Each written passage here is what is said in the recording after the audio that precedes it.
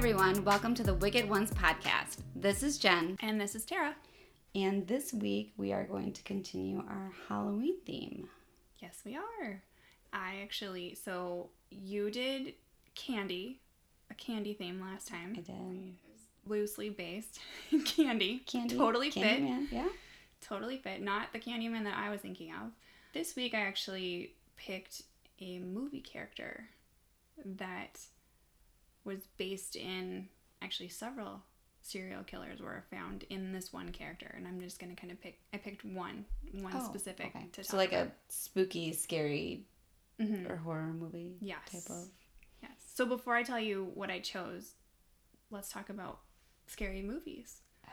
Yeah. So what are some of your favorites? I have to know. I know you're not a huge movie person. You don't have a lot of time for it, but you gotta have some favorites. I have really bad ADD, so watching TV is really hard for me. I can't sit still.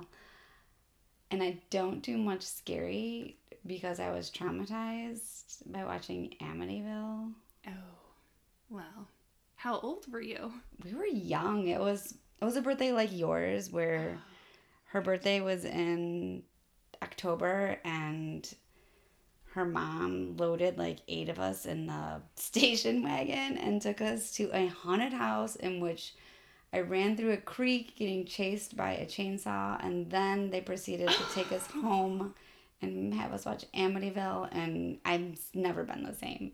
And that right there sounds like your my birthday idea party. Of a good time. Your birthday party. Yes. Was that 3rd grade? It might have been my birthday party. Were you there? No. So, and I think that's the reason also why I don't like candy corn, because she had a candy corn cake, but... Oh, I hate candy corn. Oh, it was like decorated. She loved candy corn. She was a super sweet girl, and I mean, her family was great, but... I won't hold it against her that she didn't like candy corn. I'm just saying. Yeah. That stuff's nasty. You either love it or hate it, right? So my spooky movies or scary movies probably aren't so scary. I'm kind of a fan of maybe like Casper. Okay. And Hocus Pocus. Mm-hmm. We just watched that last night. Ella Enchanted is a little scary for me. Just kidding. It's got witches and stuff in it. It does. And I love the old Eddie Murphy, The Haunted Mansion. Oh, yeah. I like those old cheesy ones. Those are the best. You the just new mentioned ones, all of our staple family Halloween. So good.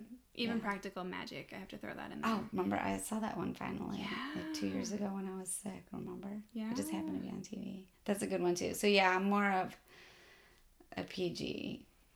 Maybe not quite the horror. Yeah, and maybe not quite how but my brother and I we loved it. We loved it all. I mean, we watched, anytime we get together, anytime in October or the fall, we're always watching the old favorites like Alien and It and Halloween, Texas Chainsaw Massacre, things like that. Yeah. But I usually reserve that for when the kids are busy doing something. Well, now you can't watch that stuff anymore because they're around. Can't. Do you remember when the new It came out and you asked me if I wanted to go see it? And I looked at you like... You and Billy both looked at me and said, Who you're are on you your own. talking to right now? Yeah. Never. Oh, I can't wait to see the next one. I haven't seen it. Is it out yet? I don't even think it's out yet. I don't think so. And that's right around when Julia was going to get tested at Northern, and someone put a damn red balloon underneath like the bridge, right? And Julia kept asking me why the balloon was down there, and I was like, "Don't look at it."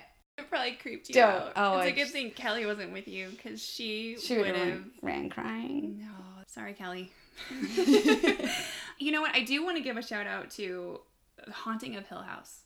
That was awesome. That was the Netflix special. Yes. My brother said that even scared him. I thought it was amazing. Yeah, that was good. I had to watch it by myself. Billy watched 2 episodes with me, and then he got up and, like, I think at the end of the second one, and he said, "You are on your own." And he just left. I don't even know where he went. I think he just went to the garage.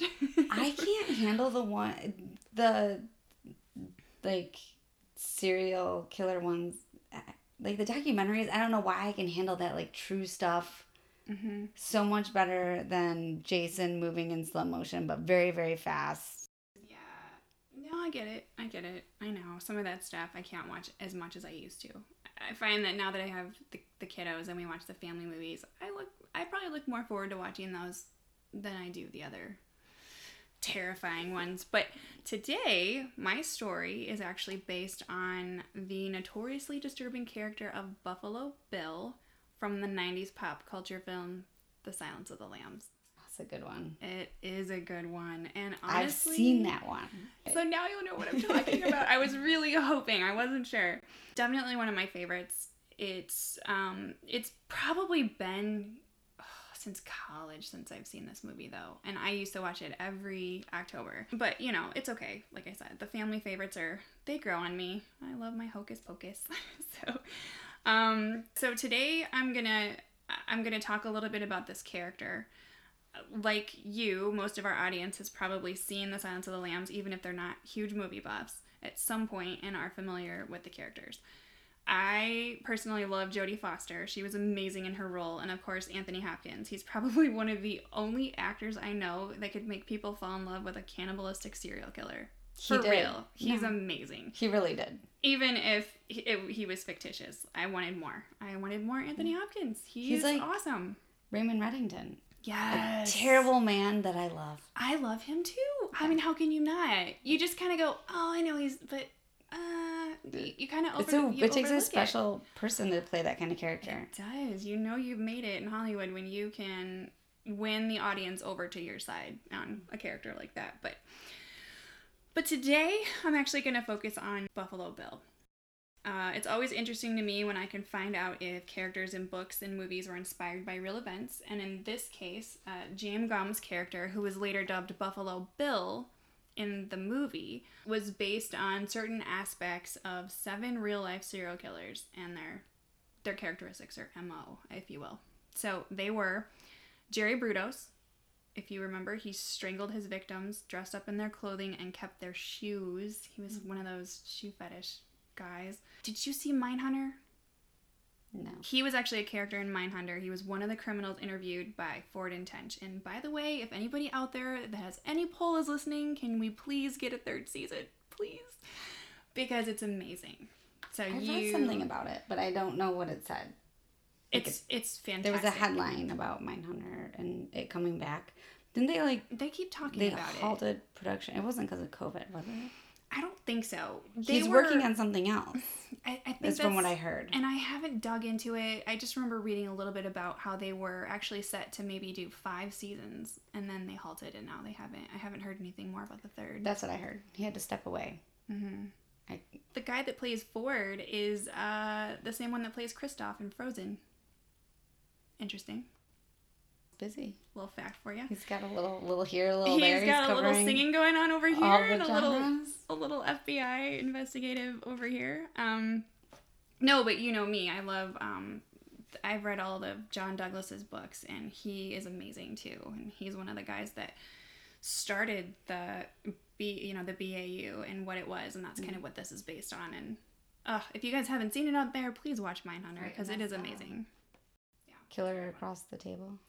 Yes, The Killer Across the Table. There were other books too. I just think they're really interesting. I mean, it's his perspective on several different cases and how he would have profiled it, and it's very interesting. Even if you heard of the case, you know of the case, Jack the Ripper, Jean Bonnet, all of these. He actually was one of the agents called in to interview and talk about the Jean Bonnet case at the time when it was an active investigation. So he was there. He saw the evidence firsthand and actually spoke with the investigators and the parents. Can we get that on Audible maybe so I can listen to it while I'm running? Right? You need to take a look into it because it was really interesting just to hear his thoughts on all of it. And I know people out there, that's definitely a rabbit hole case that a lot of people want to talk about. So check it out. Check out his thoughts on it.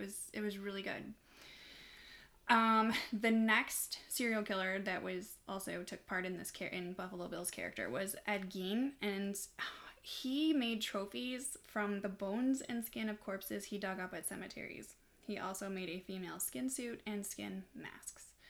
I do believe he was also the basis for the Texas Chainsaw Massacre character. If I remember correctly, I didn't look too far into that, and I believe he is from Plainfield, Illinois, which is lot of people that live real close to this area. I do think you're right about the Chainsaw Massacre thing. I did not know he was from Plainfield.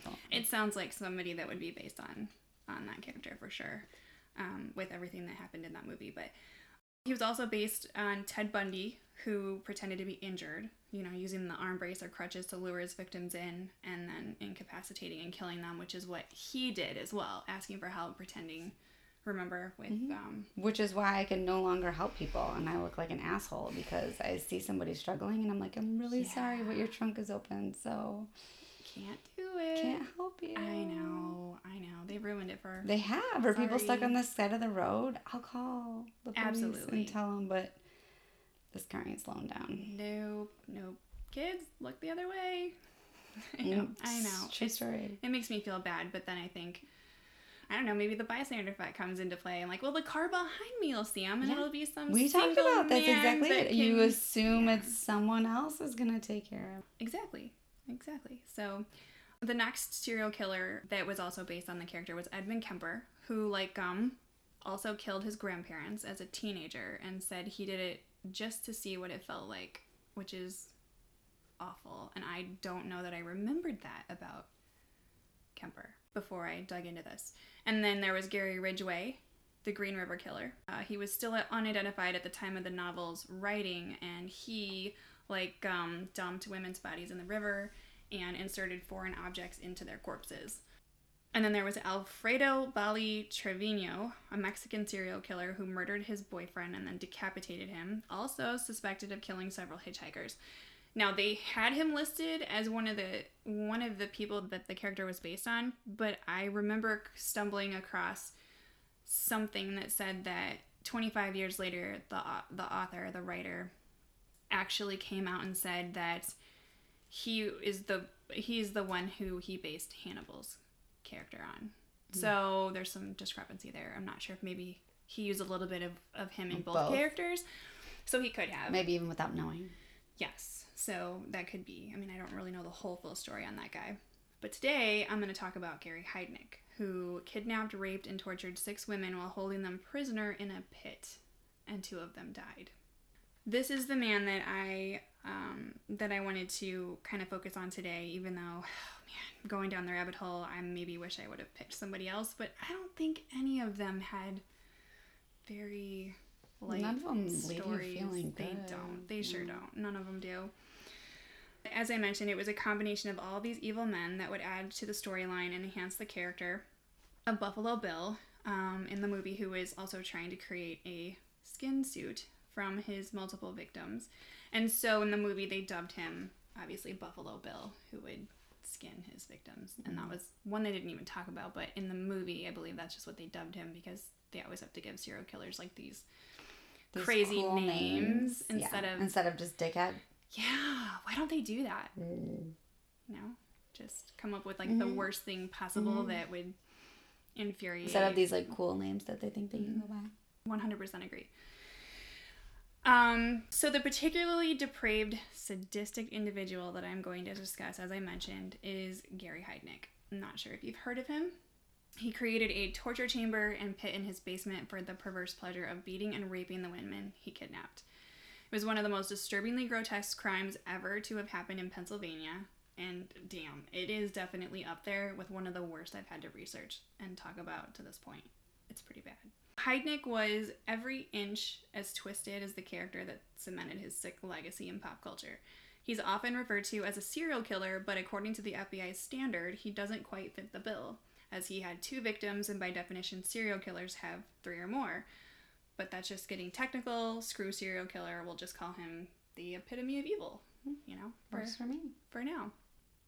I'd like to quickly cite my sources as well before I get too far into the story. I use Murderpedia, Wikipedia, appnews.com, 6abc.com, allthat'sinteresting.com, and Film Daily. So let's start at the beginning of Gary's story. He was born in 1943 in Ohio. He claims to have been abused by his father for bedwetting, and most likely other things as well. His father was an alcoholic, and his mother was said to be mentally unstable. She would actually later commit suicide by ingesting poison when he was 27. I didn't write that down, but I do remember he was 27 when she did that.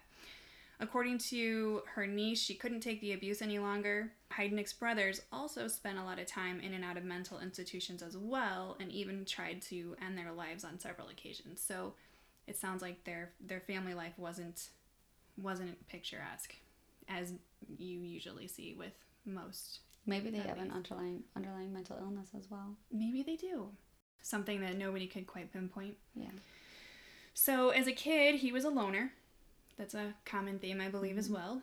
Socially awkward, preferred to be by himself. He had trouble even looking into his peers' eyes, like just looking at people when they talk to him. I mean, you see that all the time. I almost feel like that's something on the spectrum of even like autism, correct? Very much like so. where you can't. I feel like I read that somewhere where they don't like to look at the camera when they're getting pictures taken, and they can't really look you in the eye. Yeah. So, I mean, maybe there's something there, as you mentioned. Didn't really think of it until now. But he was very intelligent, with an IQ of 130. One source cited 148, but most of them said 130, still very high. Ever since the 8th grade, he had 2 life goals: to make money and join the Army. It said that he was bored of high school, so he dropped out early and joined the Army at 17. But he didn't get the kind of training that he was hoping for. It didn't really say what he was hoping for, but according to one source, Charlie Gallagher, a prosecutor for the Philadelphia, Pennsylvania office, said he was trained as a medic instead. He believed that when he was stationed in Germany, he disliked the assignment, didn't like being there, so he stopped obeying orders. He then complained of headaches and dizziness, and was eventually able to get the doctors there to medically discharge him on full disability after just 13 months in the service.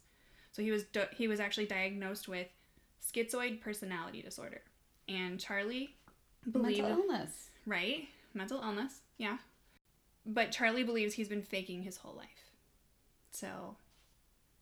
He thinks he's faking his mental illness? That's what this source said. That he believed he was faking his whole life. So, I mean, you can kind of be the judge.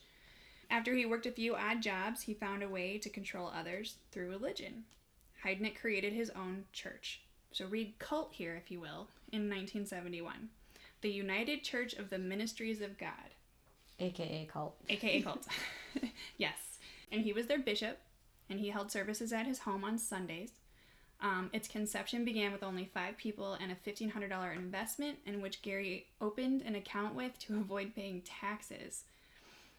However, his cult, picked up quite significantly, and he was able to raise more than $500,000. How? That's insane. If someone said, come to my living room for church on Sunday, we would never talk again. Yeah, no.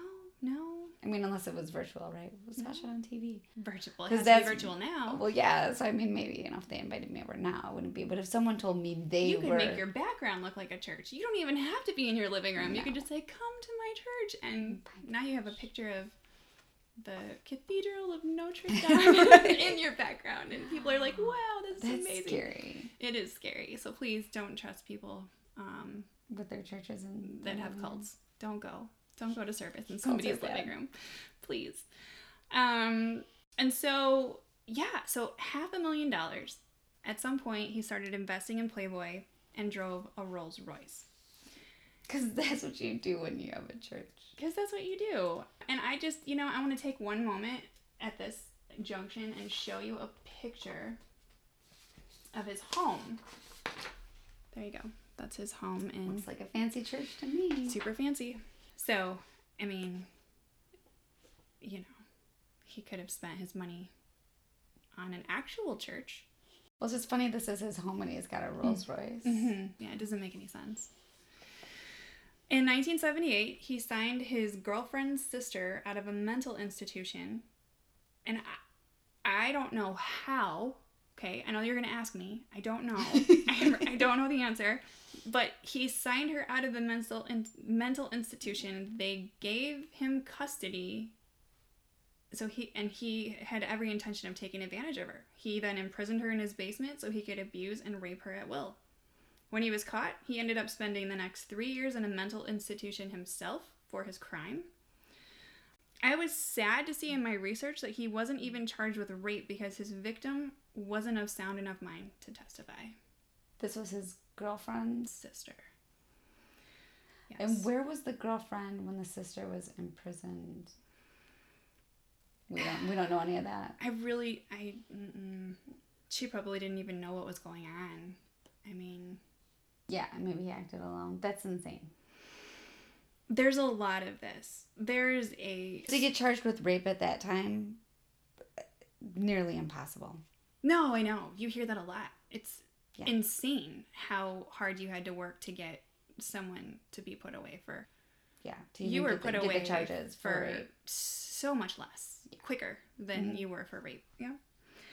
And I would just have to say that there is a special place in hell for people who take advantage of the disabled. This is a theme that you will see quite a bit in this story. And then he didn't end up in prison. He ended up in a mental institution. Correct. Because he's faking his mental illness. Yes. So this is what is the controversial part of the story. Mm-hmm. So many people thought he was faking his whole life. Other people said, well, no, he was in and out of institutions 22 different times and tried to commit, tried to end his life. But did he know it was easier to go to the mental institution than to go to prison? Like, did he know? Did he know? Yeah. And a lot of people think yes.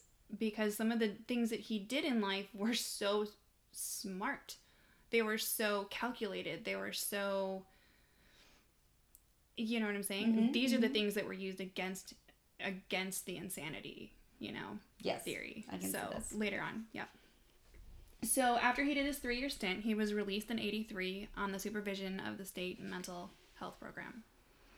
So they must have really been supervising this guy. What year was it? 1983. Okay. Mm-hmm. So probably like one person would check in every year or something. I have no idea. But you guessed it. After he got out, he was at it again. He had corresponded with a woman from the Philippines for 2 years. Her name was Betty Disto. And I'm guessing, it didn't say, but I'm sure probably while he was in the mental institution, he was writing this woman. He already needed a plan for when he got out, right? So she then became his mail order bride, and they wed in 1985. In 1986, she left him, accusing him of assault and spousal rape, but the charges were dropped. I mean,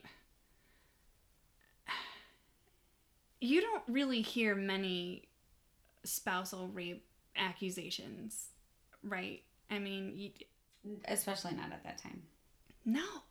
So just the fact that it must have been just a really bad situation, and she probably came here and she didn't have anything. Yeah, absolutely. But the charges were dropped. And that's what he wanted. She had nothing or nobody. That's exactly what he wanted. He wanted someone he could control, which to me is a calculated decision that he spent time cultivating that relationship to make that happen. Mm-hmm. And I don't think that you are insane, or if you can plan things like this. I don't know. That's just my... Well, I think that you can be...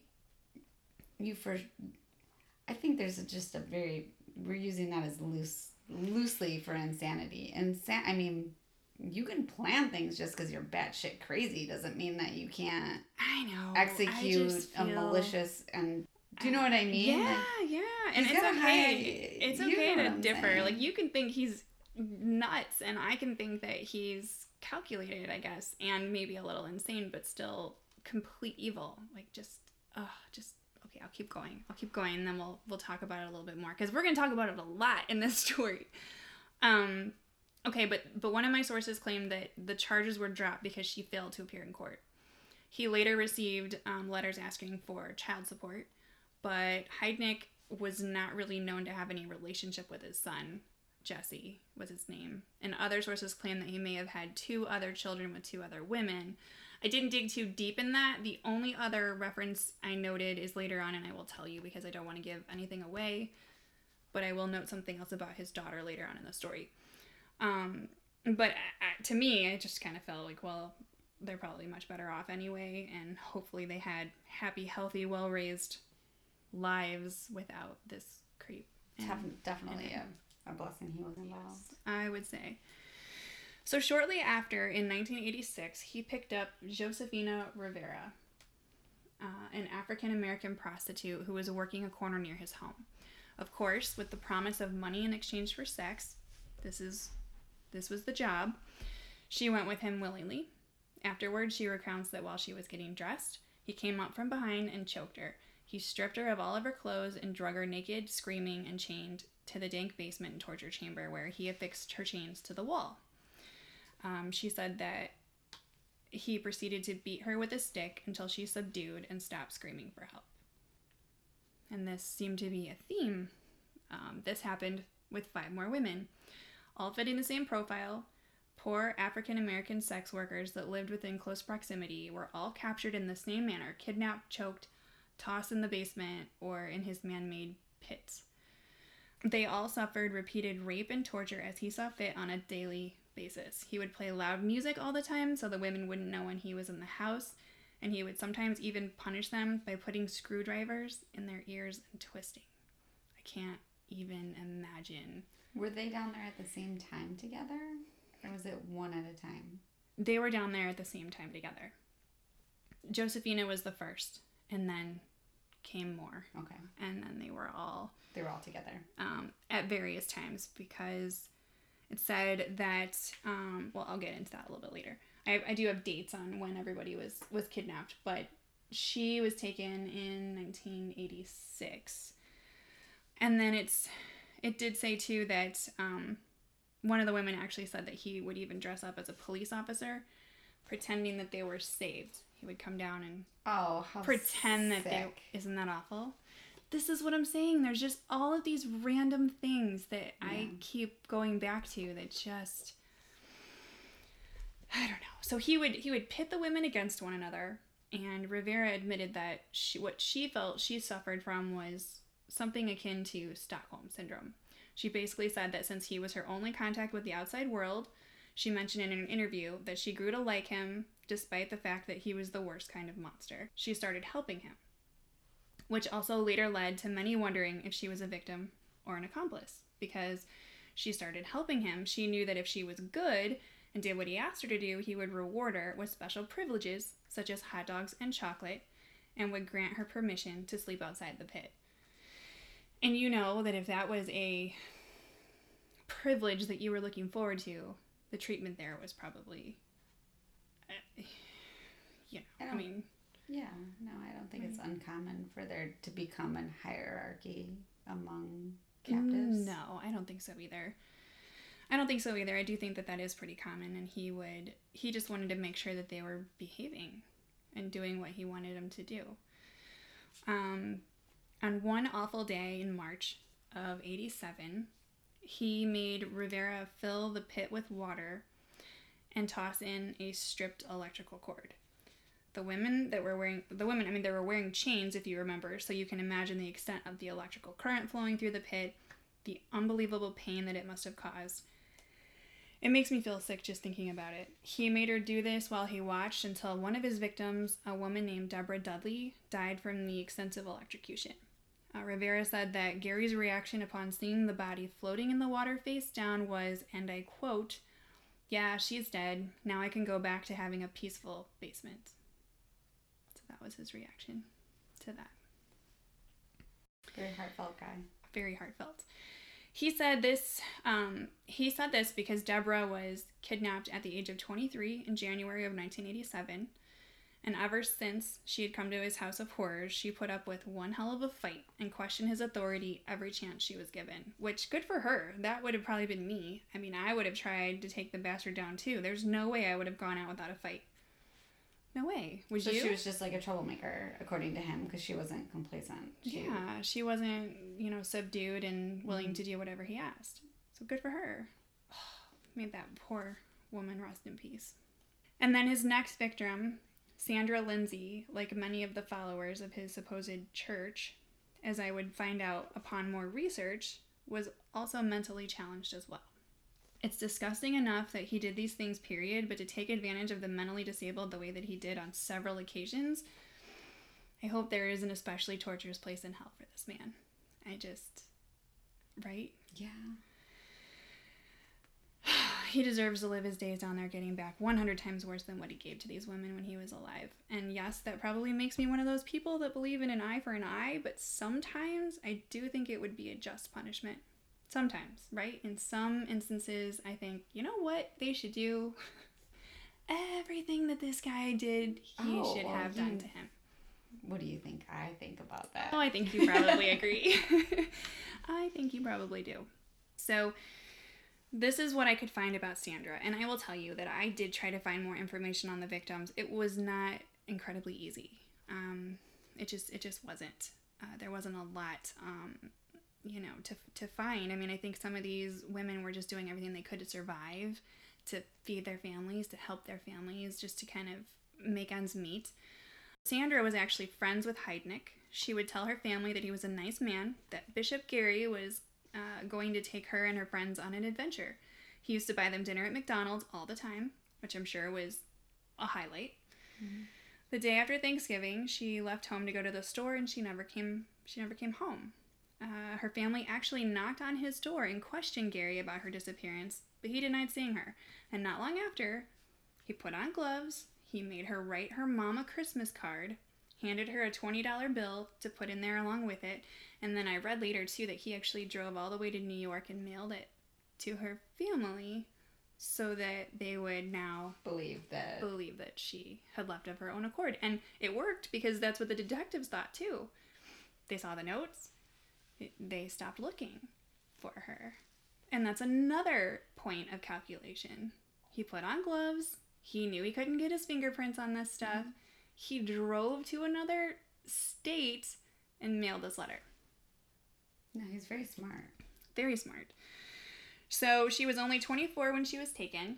The surviving women recount that since she was not mentally stable, she couldn't withstand the torture as well as they did. So he put her on punishment for that.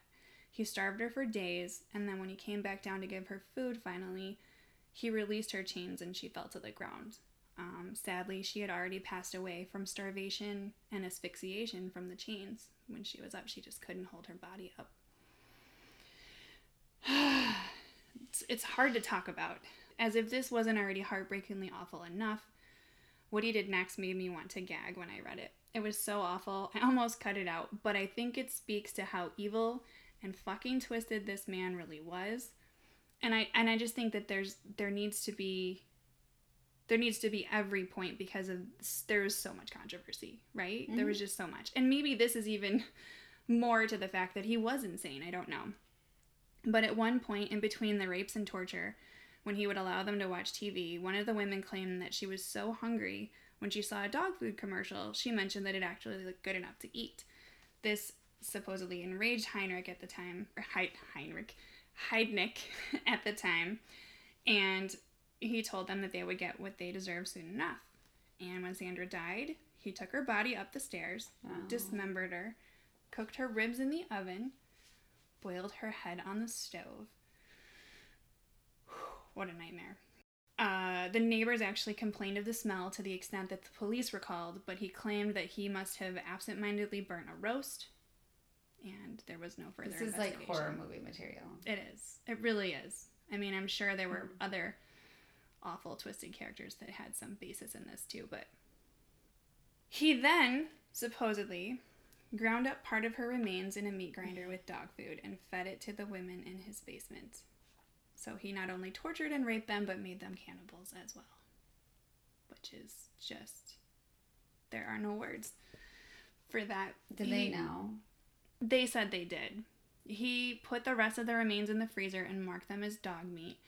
I'm going to note, some sources claim that this account was just made up to support his defense of insanity later on. There was a source that said that, and then there was something else that I had read a little bit later on saying that investigators went to the home and they tested all of the appliances and they couldn't find evidence of human remains or anything like that. So it remains to be, it's kind of one of those things, did it happen or did it not happen? But there was another witness, a mentally challenged church-going follower of Heidnik's, claimed that he thought he was his best friend. It was a man by the name of Tony Brown. It was said that he helped Heidnik on this day with the body, and he even helped torture some of the women on occasion. Being mentally challenged, Brown was painted later as yet another victim of Heidnik's who was manipulated and controlled. Sadly, he fit the pattern of exactly what Bishop Gary was looking for. So, not only was he this sadistic son of a bitch, he enlisted others that weren't of even sound mind enough to help him in all these things that he did. So I should also note as well here, kind of in the, just trying to find as much as I could on this aspect, Jacqueline Askins, another of the victims, kidnapped at 18 in January of 87 as well, said, and I quote, "If it wasn't for me eating her or eating the dog food, I couldn't be here today." So, believe what you will, but I'm not putting it past him to have done everything they claimed he did. So, yeah, so you just kind of, whatever you think. So remember Rivera, the first woman who was kidnapped and who helped Heidnik, and he would help she would help torture, and she actually also helped procure some of the women for him. And one day in March, the 24th to be exact, of 1987, after assisting him with abducting another victim, Agnes Adams was her name, she talked him into allowing her to leave his side for just a few minutes to see her family. At the time of her own abduction, Rivera was 25. She had 3 children when she disappeared: a 5-year-old, an 11-month-old, and a 6-week-old premature newborn.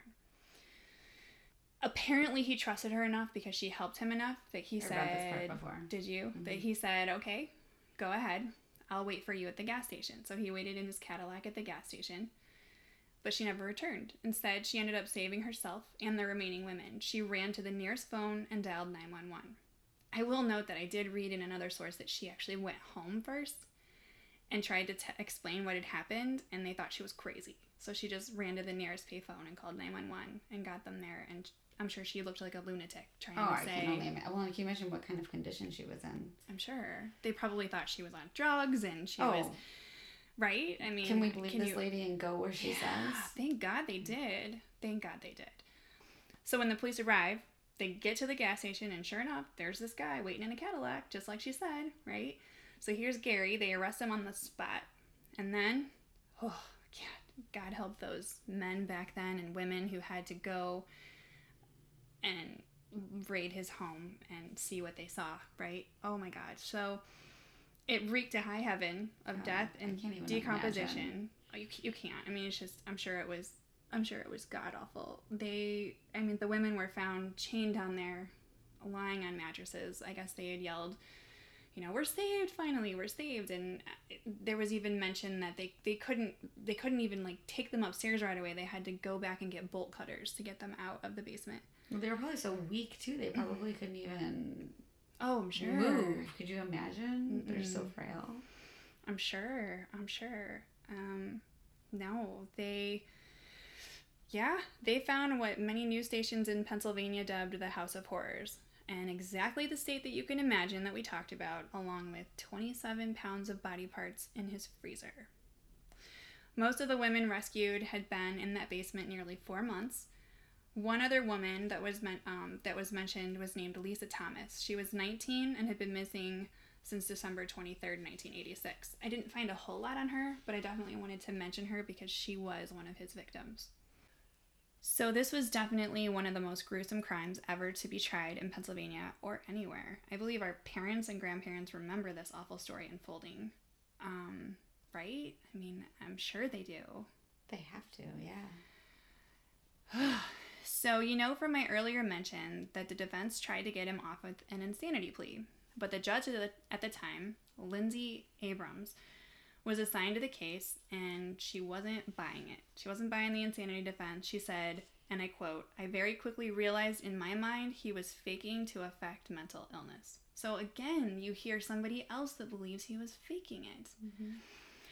So he was convicted in July of 1988 and given the death penalty. He attempted to take his own life the following January, and in 1997, his family tried unsuccessfully to get him off of death row. And that's where I didn't write it down, but I do remember reading that his daughter, I believe she was 21 at the time, had tried to get him off of death row. Tried to get him exonerated. Mm-hmm. But he actually didn't want to get off death row. I mean, in his mind, he said... wanted to die. He wanted to die. And he figured if an innocent man was put to death, then maybe that would stop the death penalty for good. That's what he said. So... it was against his wishes, and they wouldn't they wouldn't reverse it. So, however, July 6th, 1999, he was given a lethal injection on that day, and he was, in fact, the last person to be executed in Pennsylvania. No one really knows how much the people of his so-called congregation knew, because his followers just kept showing up for church on Sunday. They just kept showing up. It never really says how that went. I'm guessing they were probably confused and eventually stopped coming to his house. And who knows if Did they not see the police?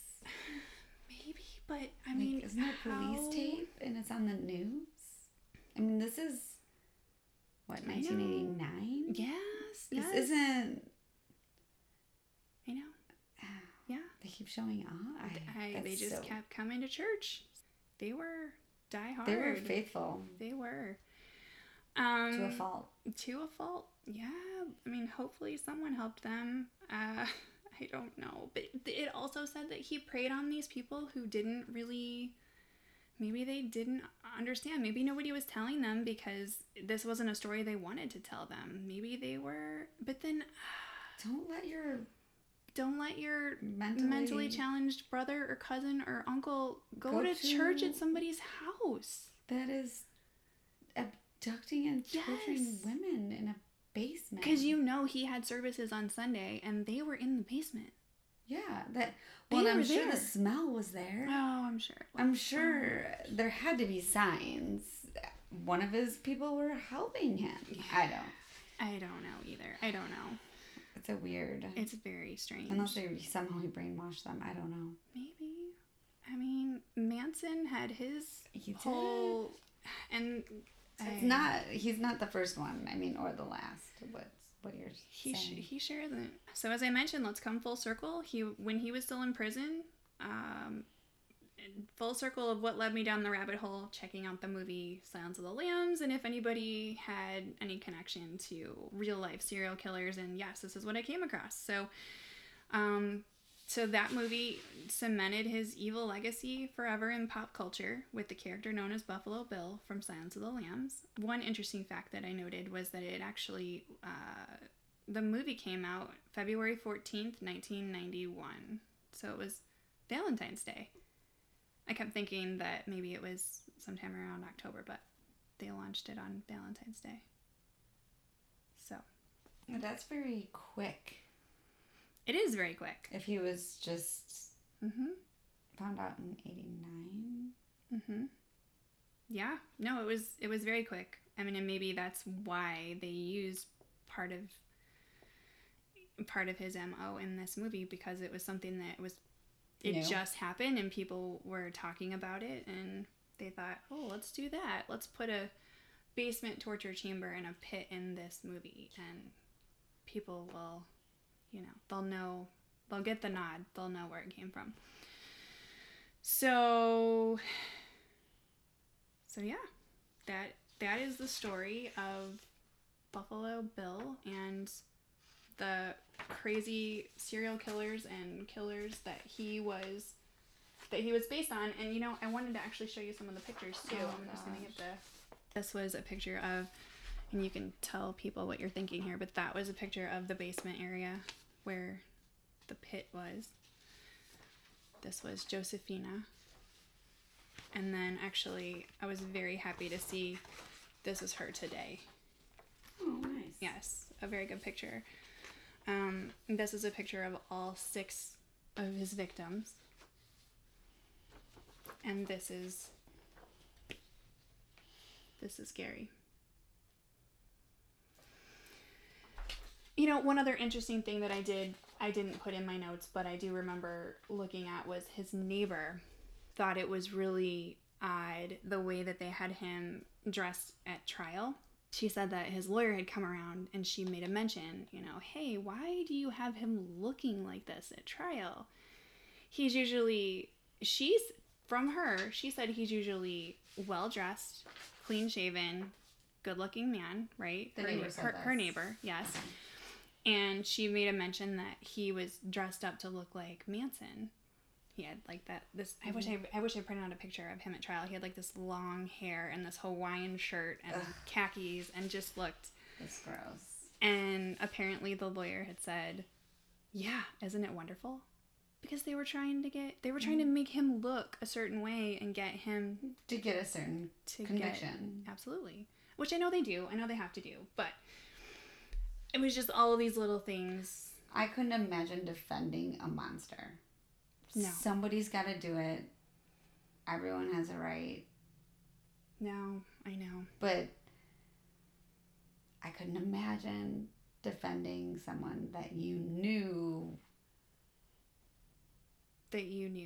did. I mean, he had a torture chamber in his basement. Come on. He was obviously guilty of something very horrific, whether it be a little horrific or a lot horrific. Correct. I mean, you can kind of see it both ways if you didn't know the story at all, to be told from an insanity point of view, and then to be told from a point of view of, here was a man who invested in the stock market, who took $1,500 and figured out a way to start a church and amass $500,000. What was he diagnosed with again? Schizoid personality disorder. Okay. Yeah. So I'll have to look that up. But yeah. Isn't there a split there then? Like maybe the person who's like intellectual and then the person who's just maybe, but at what point does the intellectual, like, normal person take over and say, but just because you're no, I think this is where you and I have the disconnect. Okay. Because just because you're smart doesn't mean that you're not fucked up. Oh, no. I'm definitely not disconnected there. I believe that, do you know what too. I mean? Yeah, so, like, he's I do. super smart, but he can still use his super smart for evil. I guess, but he just seemed so calculated in the things that he did and planned and carried out, and he did it consistently. Oh, I agree. But I still think he was mentally ill. You would have to be in some capacity to, absolutely, to do the things that he did. You would have to be, but. And just like the history with his family. I mean, yeah, everyone's in and out of the mental institution. But then what do you do? I mean, what do you do at this point? Do you put him, what would he, if he had gotten insanity, would he be out at some point? Or do you think that he would have been... I don't think it was ever safe to walk. No. I mean, you don't want this guy back on the street. No. And I think that's... I agree with you in the fact that he got what he deserved. He was evil. He might have been smart and he probably wasn't wired right. But that combination made him evil. Yeah, it did. It did, and people are split all over. Some people said, no, he was of sound mind. And a lot of people said, no, he wasn't.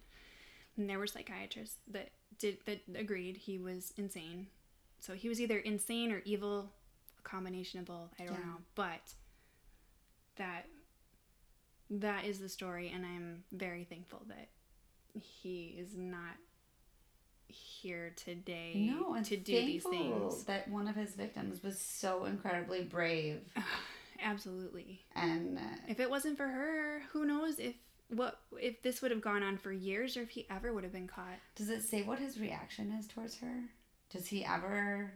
I didn't see anything on that. I do know that there were 4 witnesses that were in a separate room for his execution. Like, separate from the witnesses of the execution, like, they were there to be able to see it and view it and kind of get their own sort of sense of well, like family members, other people are allowed to witness, correct? Yeah, correct, yes. So, was she one of them?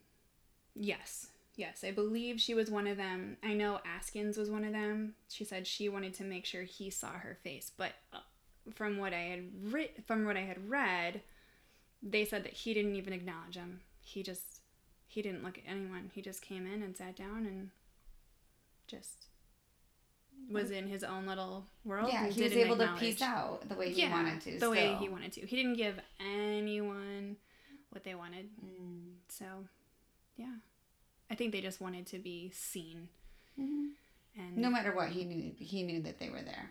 Yes. So, I know, right? Very controversial. Look at that. No, I mean, I like the controversy. It's very controversial, I know. I'm sure people will disagree with me, and that's okay. I don't think there's any right or wrong. We all know that he was not right. No, definitely not. That was an evil... I don't know if I'll ever look at that movie the same now. Yeah. It's a lot more exciting when you don't know the realness Yeah, behind when you it. don't know the real story, and then you're kind of like, oh. Or imagine being the person who writes it and produces it. I don't know, but Ted Levine playing that character, I wonder if he regrets it at any point because of the things that he had to do.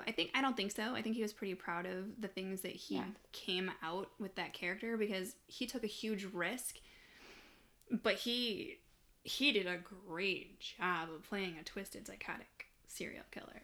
Yeah.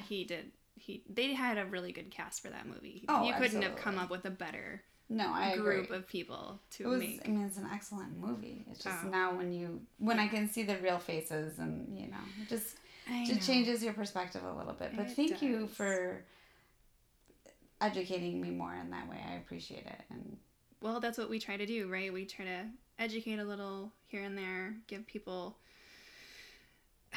hopefully enough education on certain things here and there that will keep them safe. What do we have next week? Next week, it'll be me. And I'm continuing this treacherous, horrific Halloween theme. Oh, wow. But it's a dark Halloween, people. It's a dark one. It won't be like this. And if it is, because so many of them are, I will try to bring some light to you all as well. Yeah.